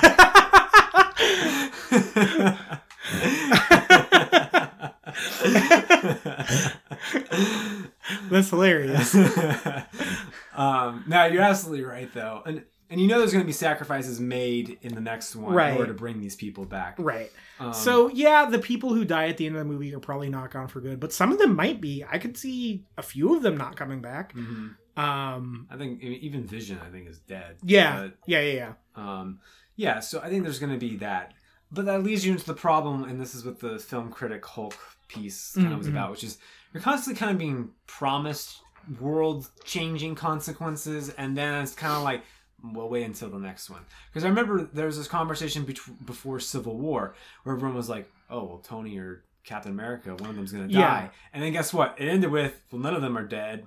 And in fact, Captain America breaks them all out of prison. So it's almost like there was no real consequence. I mean, there was. Like, they're broken up for sure in this one. But I kind of get that a little bit. So I get that a little bit. My pushback on that is this movie is not incomplete. Yes. It's not an incomplete movie. It doesn't stand on its own, and we know there's more coming. But the MCU could end here. Mm-hmm. It would be a really messed up, not necessarily satisfying ending, but it would be an ending. This movie has an ending. Yeah, it has an ending for sure. And the ending is the bad guy wins. Mm-hmm. It's maybe not a great ending, as far as like what you would want out of your story of heroes, but it's an ending. Mm-hmm. It's a devastating ending. If they did say this is it, this is the last MCU movie, it would be like, what the hell? Mm-hmm. And I think, even within the context of the movie, as I was watching the characters react to people disappearing in front of them is like kind of heart-wrenching. Yeah. With especially Spider-Man. Yeah, that part was really well done. Tom Holland acted his ass off in that scene. Yeah. And apparently he improv the dialogue in that. Which is pretty impressive. Yeah. But I mean, Robert Downey Jr. too. Yeah. And what I liked about that scene is it started, and I don't remember who the first person to disappear was. It was some secondary character, though. And I was like, I think it's Bucky. Yeah. And I was like, well, yeah. Yeah. That makes sense, but Bucky's not like... He's not he doesn't have his own movie. Yeah. And then the second person that disappears is freaking Black Panther. Yeah. And I was like, whoa. Mm-hmm. Okay. Like, that happened, and I was like, this is some stuff. Like, wow. That guy just made $600 million. Yeah. And yeah, he's coming back, and I know that, but like, that's still pretty ballsy. Mm-hmm. Yeah. Like, that is not a choice any other studio would make, I think, to be like, and I know it was already shot before he made $600 million, but still. Yeah. And, this is partially just the curse of us being too involved with knowing how movies are made. Yeah. Because, if I didn't have this knowledge, it'd be pretty devastating. Yeah. Still. What happened there is still impactful and it matters. And, how they go about trying, even if they do reverse it, let me say that, it's still, like, it's going to require great costs. Yeah. You know that. Like, and these writers, they haven't been so bad as to make me think that they're just going to make it like, okay, snap, it's over. Like, like, there's going to be a reason behind it. Yeah. One slight criticism I guess I'd also give is this movie and part of the MCU, one problem with it is that it kind of undoes the themes of the last movies it was doing, which is, so what is like Thor Ragnarok in that? It ends with like Thor being king and he's like going to lead people to a new home. Mm-hmm. How does this movie open up? Well, everyone's dead. Like, no one gets a new home. You know what I mean? And then it's half. Right, yeah, I understand. But, like, he kind of abdicates his responsibility almost and, like, does his own thing for the entire movie. You don't see him actually dealing with being king, right? Sure. And then, how does, like, Black Panther end? It's like, we got to go and open ourselves up to the world because that's the right thing to do, and, like, that's a good thing. Mm-hmm. And this movie, what happens when they open themselves up to the world? They get freaking destroyed, basically, right? Right. Like, it kind of undercuts a little bit of the theme of that movie. And sometimes I feel like when they're making these movies, they don't really consider what they previously said in the last one. And I think that kind of undercuts the theme of the standalone movies then, the way that they end it. Right. It's not like, it's kind of a larger meta-narrative argument. Yeah, but I think Black Panther, it doesn't undercut that theme, though. They're still opening themselves up. It's just now there are consequences. Like, they're having to deal with something they've never had to deal with before, but I don't think they're going to be like, well, that's it, closed. But what I'm saying is that the bad guy's argument, or what...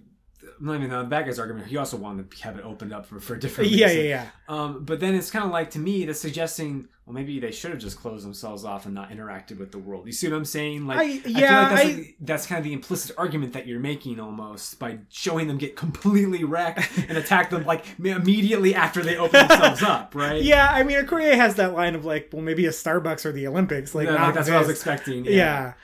So it's a minor thing, but like, if you're telling a larger story, I would kind of prefer more to have the themes like not get immediately contradicted by the next movie. Right. So that's a more minor thing, but it did kind of bother me a little bit. Yeah. So what are the highs of this movie? The highest highs of this movie? When I was in the car, like driving back, because I saw it with my roommate from college, and we were just barreling down like the list of all like, that part was cool. That part was cool. Like all like the jokes were great. Like, yeah, I can't think of too many that were actually flat in the movie. None, I think. Like the Drax thing that you mentioned so before. Good, man. I mean, but like Tony interacting with like Doctor Strange, and like talking to the Hulk, and like, you're embarrassing me in front of the wizards. You know? Like there's so many things that just make when he called that up. dude Squidward. Yeah. Obviously, like one of the parts that I really liked was just like Captain America's entrance in the movie. It's sick. Which had like a good pop in the theater that I was at. Thor coming down with his new hammer / axe was. That's the other satisfying character moment. I like was Groot becoming the handle of the Stormbreaker. It's so good, and the way they set it up is so great. Mantis is putting her hand on Thor and like reading him emotionally or whatever. And she says he's like angry and anxious and is dealing with a lot. And there's it's a split second shot of Groot looking up from his video game like, that's how I feel. Yeah. Like, yeah, he's a teenager and like James Gunn said he's Groot's son or whatever, but like he was born out of death, you know? Like he's still, I would assume he still has all of Groot's memories. They haven't really delved into that, but like, he died, man. Yeah. Like, that's got to be some PTSD and some hardcore stuff to deal with when you're like a teenager. Even like teenagers are angsty as it is, and then to be like, I remember my past life where I friggin' died. You know. So I think like there's just this real small moment of like Groot looking up to Thor that comes across in that early scene and then pays itself off by him becoming the handle of the Stormbreaker. That's really nice. Yes. Also, I love that the dwarves are giant in this movie. Yeah, it's pretty good. It's so good. It's like such a stupid like joke, but it's great. I mean, Doctor Strange's fight scene against Thanos was sweet. So good. Like getting into MVPs, like that's a character where I was like meh after the standalone movie, and now I'm totally on board with the Doctor Strange train. Cumberbatch is great in the movie. Yeah, he's really good, super good in it, and his chemistry with Robert Downey Jr. is really good. Yeah. Just like the douchebag off that they're having. Because they're like the same guy, basically.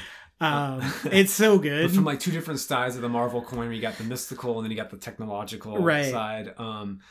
Rocket hanging out with Thor and like kind of having this weird moment of commiseration between them was nice. That scene is great, man. Like Hemsworth is so good in that scene. Yeah, and he's the other MVP of the movie, which I mean, after Ragnarok, I was like, oh man, that kind of damaged Thor's character a little bit here.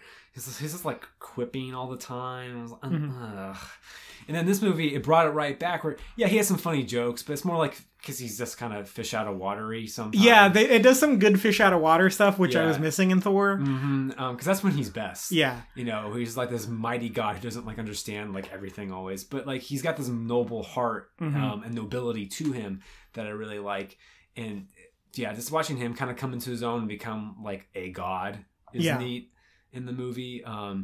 I mean, Robert Downey Jr. does a good job. He's great in this one. Yeah, he's really good. His suit is super cool. Yeah, the nano thing. Yeah. I was like, oh, that's a really smart way to take that tech. Yeah, and like how's getting kind of like blown up and ripped off almost was cool in his fight. Thanos throwing a freaking planet was cool at oh man. There's just too many cool things in the movie. I mean, it's probably a smaller list of things that are dumb in the movie. Right. Man. Just every time Doctor Strange did something, I was like, dope. The way they have choreographed the spell movements are like sweet. Yeah. Like that's hard to do, man, because it's like some goofy stuff that you have to buy into, and like it looks badass every time they like set up a spell. Like it looks like, oh, some stuff's about to go down. Yeah. You know? And like just the way he uses the various spells and the time stone is awesome, and like his fight scene with Thanos is great. That whole scene, that whole showdown with Thanos on Titan is the best part of the movie. Oh yeah, it's the highlight. Yeah, I really love the way that sequence builds with just Strange with the time stone around his neck, talking to Thanos, getting the exposition from it. It's really, really smart because it's exposition heavy, but there's a second layer on there where Strange is drawing, in the text of the movie, he's drawing the exposition out of him. In the text of what these characters are going through, he's biding his time looking for a weakness. Yeah. And that's when he finds it. He tells him, let me guess, this was your home planet. And he uses the Reality Stone to show him what it looked like before this happened. And Strange notices, he closes his fist to use the stones. Let's make sure he doesn't close his fist. Yes. Which is not intelligence that they have when he shows up on Earth and starts wrecking them. Because by the time he shows up on Earth and starts closing his fist, everyone's all in one spot and they're already in the heat of battle trying to save Vision. Yeah. And they don't have time to pay attention to how he's operating. They're being reactive instead of proactive, right? They're just putting Strange out there as bait because he's got the time stone, and Strange is conversing with Thanos on a level that Thanos feels like he wants to explain himself and reveals his weakness in that. Yes. Which I think is great as far as even Thanos' tragic flaw, right? Like, I feel like these movies could be called The Avengers: The Tragedy of Thanos. Yeah. And then it builds into like all of them working together, but then Quill finds out that he killed Gamora and being reactive to that. Like, the whole movie is about, on the hero end of like, how they need to take a minute. Right? Because when they are super reactive, they don't get anything accomplished. Yeah. And then, it goes into Strange's one-on-one fight with him, and that's great. And then he throws the planet at him, and it's them having to react to that. And it's just so well, like, executed, man. But yeah, man, when Strange, like, throws the mirror dimension at him, it's cool. When he turns the rocks into butterflies, that's cool. Awesome. Yeah, there's just so many cool things, man. And, like, it was cool to finally see these characters flex their muscle. Because I felt like some of these movies have been holding back, which goes back to some of my original criticisms of especially the first couple Marvel movies, where they kind of felt like they weren't going all out the way they could with these characters, and now they are, and it's really cool to see that. Yeah. And they also have great action directors at the helm of that. Yes, and that's the key thing, is that I think now, like, with the combination of the directors and the pre-visualization people and the storyboard people, all these are like working hand in hand, and they got a good flow going. Right. Yeah, that's the thing, right? That scene is just a bunch of CGI versus a bunch of other CGI, but it doesn't matter. And that's because there's still like CGI representations of these characters that we've gotten to know over 10 years. And it's one of those things, people are like, practical is better. If you did that scene with practical effects, it would look ridiculous. Yeah. It would be so terrible. And so it's like, yeah, like for the most part, yeah, maybe practical is better, but like sometimes you just need CGI to do stuff, and that's fine as long as it looks good and the characters are still behaving in character. Yeah, it doesn't matter. It's like you don't get mad at animated movies, right? Yeah. I don't know. Well, the more we just have great powers, like why do you want to like not demonstrate them? Yeah, exactly. Like, I want to see them kind of go all out and flex their muscles. And as long as the previs is cool looking, like it's fine. And like as long as I don't feel like they're completely pulling it out of nowhere. Yeah. I mean, that's my problem with some of this was like some of the nano stuff that Iron Man was doing was like, what kind of like is going on here? Right. Like, I mean, it's cool, but it just kind of felt like there was no backup reason for why that was happening sometimes. But I mean, Doctor Strange, we know what he's capable of, right? And he's getting even better at it. Right. So I mean, it made sense to me. Yeah. I really liked when he was like, what's not cool? One Doctor Strange. You know what is cool? A billion Doctor Stranges. That was so awesome. That was awesome. Beyond just like the action scenes and the funny jokes and quips and stuff like that, the planets that they go to are cool. Like that one where Gamora's and Thanos go to for the Soul Stone or whatever. Valinor or whatever. Yeah. It's not Valinor, but that's a Lord of the Rings thing. Like Valinor, I think is what it's called. Yeah, it had that like the lake and the like the eclipse kind of going on or whatever. Right. Like that was really cool looking. There's some great visuals in this movie. Yeah. Well, we were talking before we started recording. The movie just looks great. Yeah. Like it's just the quality of the image is out of control. Yeah. It's so good. And it's funny contrasting this with some of the early Marvel movies where, like, look how big the sets are. And, yeah. I mean, sometimes they're not even sets. They're just all CG. Right. But, like, how convincing they are and how, like, epic in terms of scope all these places are. It's like, man, these guys have graduated to the next level. Yeah.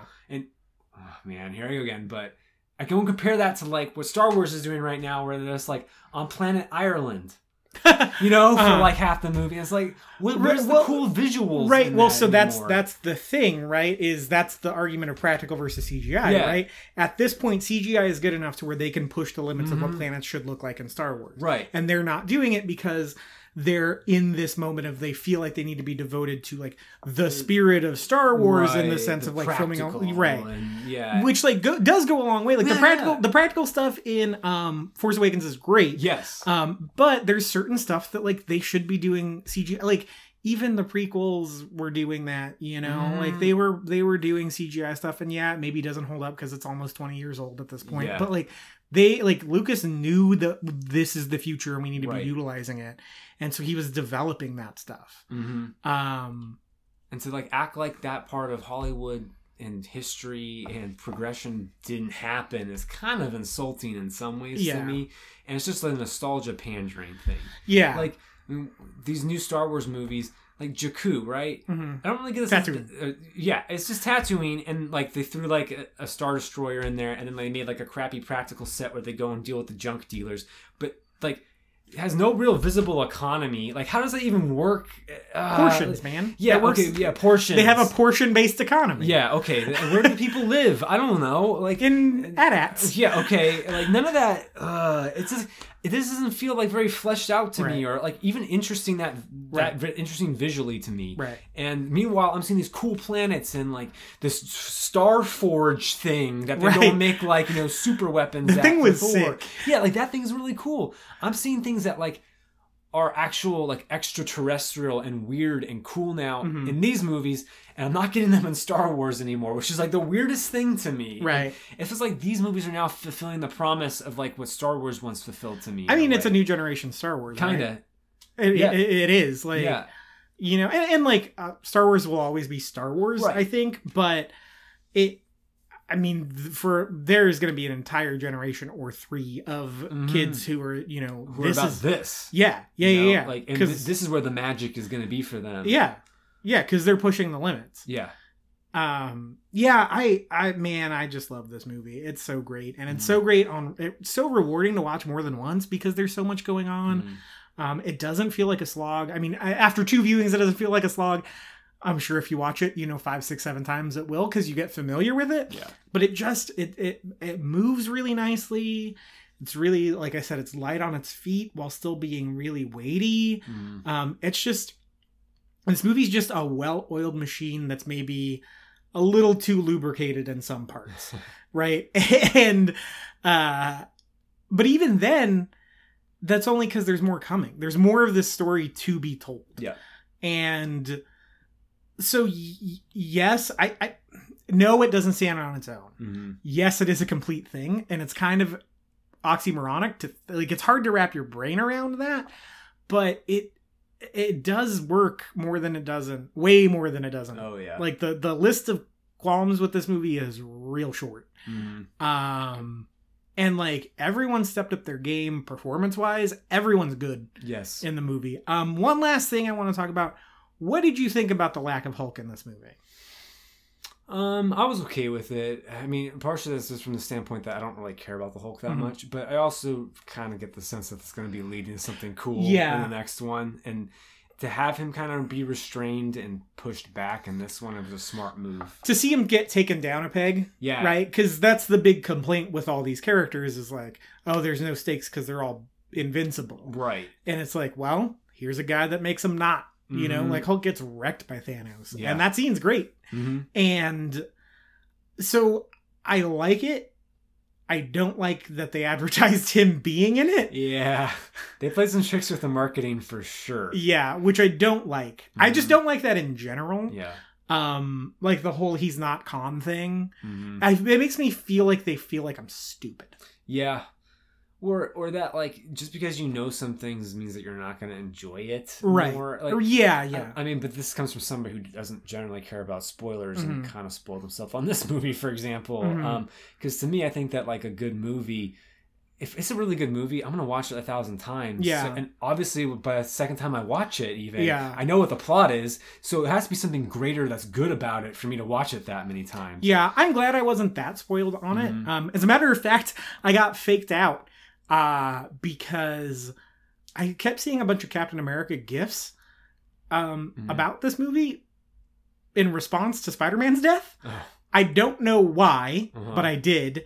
And so I thought he was going to die because I already thought he was going to die. Yeah. And then there was this great moment where I thought Tony was going to die in this one. Oh yeah, he got stabbed. Yeah. It like that, like I felt it, man. Like I was like, this is it. Yeah. This is it. But then when he healed himself, I was like, that makes sense. He'll probably die in the next one. And I kind of get the argument of like always promising you like the rest of the story. It feels like there's going to be something conclusive in the next one because of the talent involved. On the page and behind the camera. It feels like they're going to give you something satisfying to end on. Yeah. Because they're pretty good at that. Right. But because of that, if they don't do that in the next one, then I will be harsher on this movie, in retrospect.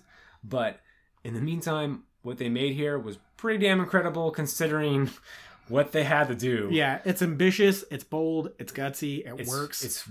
It's funny, it's entertaining. Yeah. It's depressing too, but like in a good way. Because it means that like you cared. Yeah. You know? It's affecting. Right. It's an affecting movie. Well, it's an affecting movie and it's effective. Yes. But that also goes and demonstrates, I think, some of the failures of the previous Marvel movies where it's like, I know that they were kind of holding back on letting people die or having stakes because they knew Thanos was coming.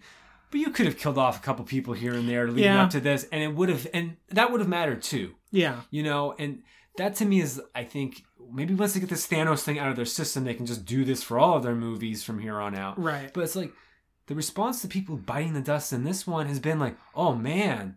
It hasn't like led to a big backlash as far as I can see, No, some people have been angry about it, but like the anger I see is more like, well, it's all reversible anyway, so why does it matter? Right, that's like more where it's come from. Right, which is a stupid take. Right. Stop saying that. Like it's not. I saw someone say that it was emotionally fraudulent because it's all going to get undone, and it's like you don't know that, man. Yeah.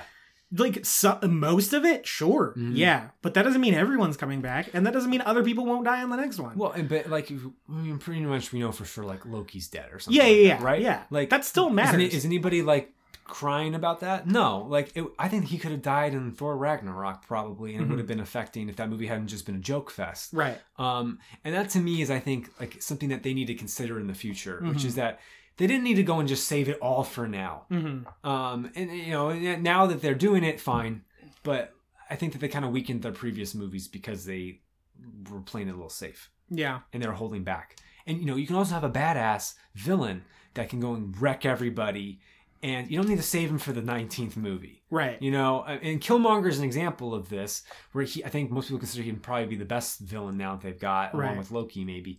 But, he's a guy who just wrecks everybody's crap, basically, in his movie, and then he dies. But you can go and have good villains, and they've been getting better at their villains, too. Yeah, Zemo's good in Civil War.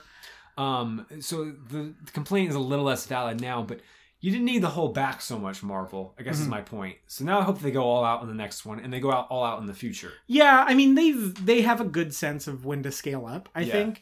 And I think we've seen that over the course of these 3 phases of like, okay, now's the time where we get bigger. They have a good, as these things have gotten bigger and given them more momentum in the public consciousness, they've done a good job at ramping up, and they've only gotten faster at doing it. Yeah. But I think that, they can do it faster after Avengers 4. And I think they probably will. Yeah. Just because they're going to have to reassemble the Avengers for a new generation with new characters. But they're going to have the advantage of having set the gold standard of what this looks like now. So they can use a lot more shorthand. Yeah. Right. So they had to figure out the language of this first in order to get everyone familiar with it. And now everyone's pretty fluent in it. Yeah. Joe Blow moviegoer, these are the movies they're seeing. And now in the future, post Avengers Infinity War 2 or Endgame, which I hear it's going to be called, which is a good title, I think. it's going to be a lot faster, I think. I think they'll probably stick to just the 3 movies a year, mainly because Disney's in charge and they have a lot of movies coming out in any given year. And I think that'll be fine for them. I think if they try to add 4, they'll oversaturate and people will get over it. But I don't think they'll try that. Mm-hmm. I don't think they'll do that. Plus they're going to have their streaming service where, they can do whatever Marvel content they want on that, and people will, eat that up in between movies and it'll be fine. Yeah. But yeah, I think my only worry about that is the TV content becoming necessary to watch the movie content. Yeah. Because right now it's not. Mm-hmm. But once the Disney streaming service kicks off, I feel like they could make it. Yeah. And that's when I'm done because I don't watch TV. Mm-hmm. Agreed.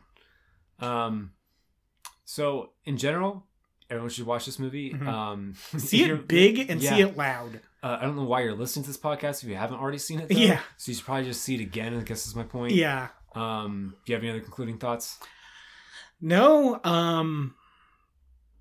Yeah, it's just real good. Yeah. It's such a good way to kick off summer movie season. In a summer movie season I'm not particularly excited about, but I don't know, man. Solo.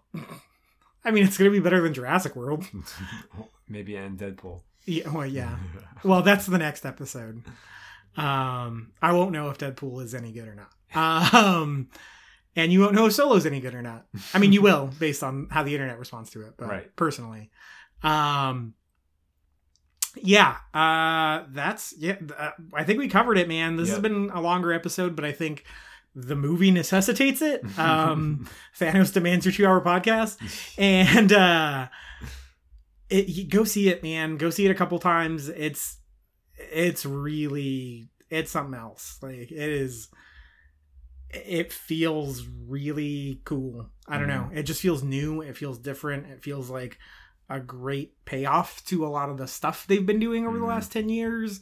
It feels like a shot in the arm that they've needed all at once. Like it just, I don't know. This movie accomplishes a lot of different things on a lot of different levels in a way that blockbuster movies don't usually do them anymore. Nope. And it's all the better for it. That being said, I want Joe and Anthony Russo to go do a Bond movie now. Yeah. I know they're not super into hiring Americans for that, but they need to. I just want them to do something else. Yeah, I want to see something else they do. I'm looking forward to seeing them bring in other creators that I like. Like I want the Duffers to play in this universe. I want them to do one of the Marvel TV shows. I want them to do one of the Star Wars TV shows. Denis Villeneuve. I hate you. I would, man. Yes. Anyway, so what are you working on, MJ? What do I got? There's something coming down the pipeline that will happen soon. Just gonna tease that out. Some stuff is happening. There's a couple things you guys are probably gonna see from MJ me. will return. Yeah. There's a couple things that are in the pipeline that will probably happen this month, May. It is the scariest, most ambitious thing I've ever done, and I don't know if I can do it, and that's why I'm doing it. So kill half the universe? Yeah, how'd you know? Oh, shit. I'm gonna kill half the universe and just go, slavery was a choice, and leave. Kanye Thanos. Okay. Yeah. All right. I don't know if I'm on Twitter too much, but I've been like borderline obsessed with it. I don't care about Kanye West either way, really. But he had a tweet yesterday after he said slavery was a choice where he said, once again, I am being attacked for presenting new ideas. And I saw someone take that tweet and put a picture of Thanos underneath it. And I was like, the internet is good. Yeah. All right. We can avoid destroying the internet for now. Yeah. Yeah, so just be on the lookout for that. You'll see it on this page, and you'll know it when it happens because it's going to be pretty different. It's not going to affect the podcast at all. So the podcast will remain the podcast, but there's just a couple other projects that I have in the works that are my own, that are solo, that are still in my head, and hopefully you'll hear about within the next week or so. Are you enjoying some kind of Suicide Squad? We are the bad guys, so I think it's high time we did. All right, that's gonna be our new YouTube channel. It's gonna be like the Try Guys, but it's just gonna be like Mike and MJ join a Suicide Squad. And it just ends with all of us dead. Oh, that kind. Just get a cup of yogurt and we're like, shit. May 14th, we are introducing a screening of Jaws at the Fox Theater here in Bakersfield, California. Tickets are only $5. You should go to that because it's going to be great. Jaws is my favorite movie of all time. It's near his birthday. It's near my birthday. We're cool. Yeah. It's a Monday night. It's 7:00. It's $5. Go see Jaws in a theater. It's worth seeing in a theater. Movie's great. I'm really excited about it, man. I don't know. Just the the payoff of being able to do this near, like, on the cusp of a new decade of my life, kind of makes it worth it. It shows that what I've been working towards bears some sort of fruit, at least in my life. Whether or not people are connecting with my introductions to these movies or not is on them and not something I hear about. But it's been a really good time. And so just being able to sort of talk about Jaws on a stage in front of people is like why I started this, essentially. So that'll be a good time. And I will have the beat up, raggedy pair of Jaws shoes that I've had for 2 years on, and that will be the last night that I wear them. I should have retired them about a year ago, but I love them. And so I'm going to wear them to that, and I'm pretty excited about it. Also, on my birthday proper this year, this is not something, I mean, you can come watch me, I guess, but I'm getting a Jaws tattoo. So I'm really looking forward to just sort of what Jaws means to me at this moment in my life. It's going to be real exciting. Mike, what do you have? I have a book signing that is going to happen on June 2nd at Russo's Books. Oh, nice. Buy a copy of your book there, and you can get it signed by me, and then talk to the author, who I believe is me. Awesome. Yes. Man, that's awesome. Yeah. I knew that was in the works. I just wasn't sure when. Yep, just got confirmed. Cool. So, cha-ching. Please let me know if you would plan on attending. That way it helps me figure out how many books I need to buy, then to sell them, so then I also get paid. I'll buy a book. I haven't bought it yet, which is good for me. Yes. There's a contingent of people who are like, yeah, I want to buy it, but I want to buy it in person. So now this is your chance. Okay. I just am lazy.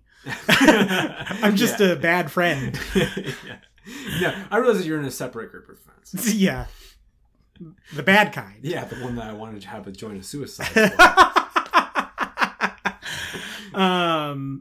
Yeah, cool stuff is happening, and you should follow us. You can follow me on Twitter at MJSmith891. You can follow me on Instagram at MJSmith891. There's mainly cat pictures on there. Twitter is a lot. I've been killing it on Twitter lately, which means I've been posting puns that make me laugh really hard and no one responds to them. So if you are into that, follow me on Twitter.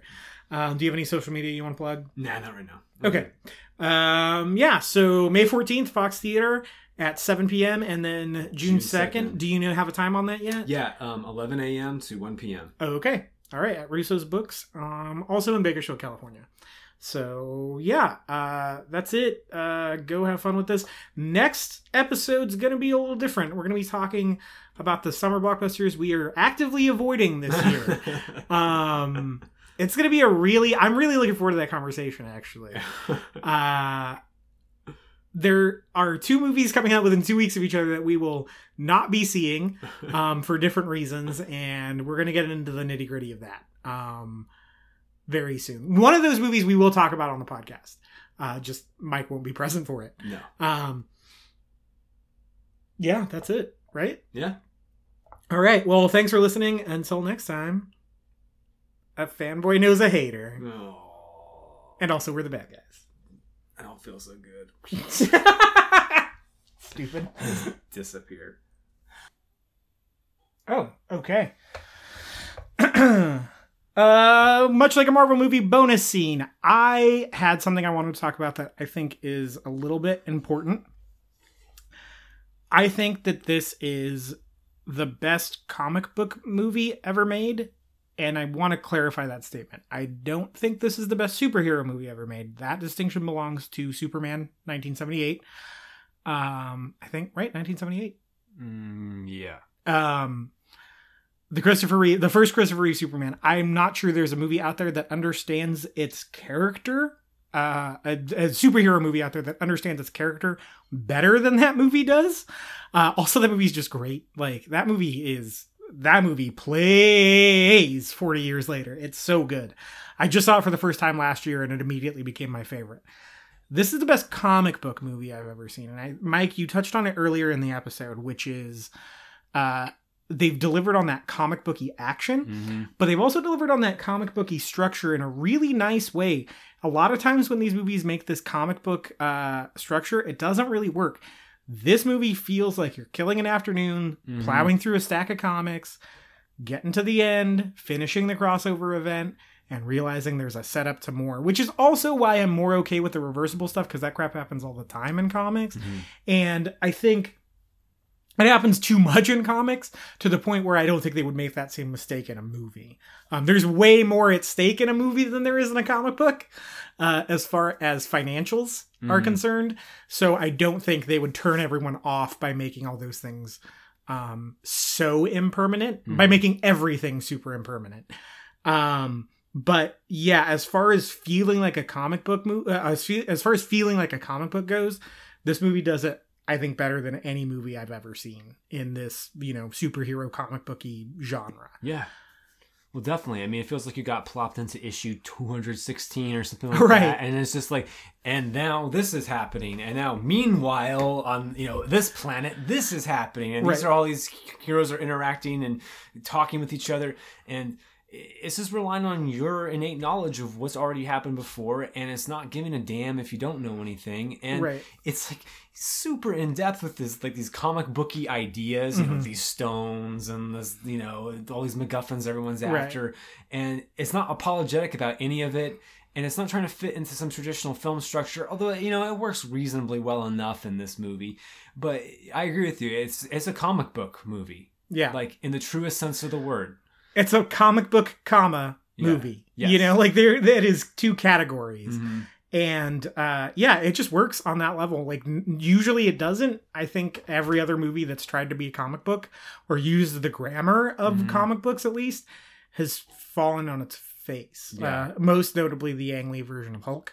Tried to do like a paneled look as far as its editing goes, and it didn't work at all.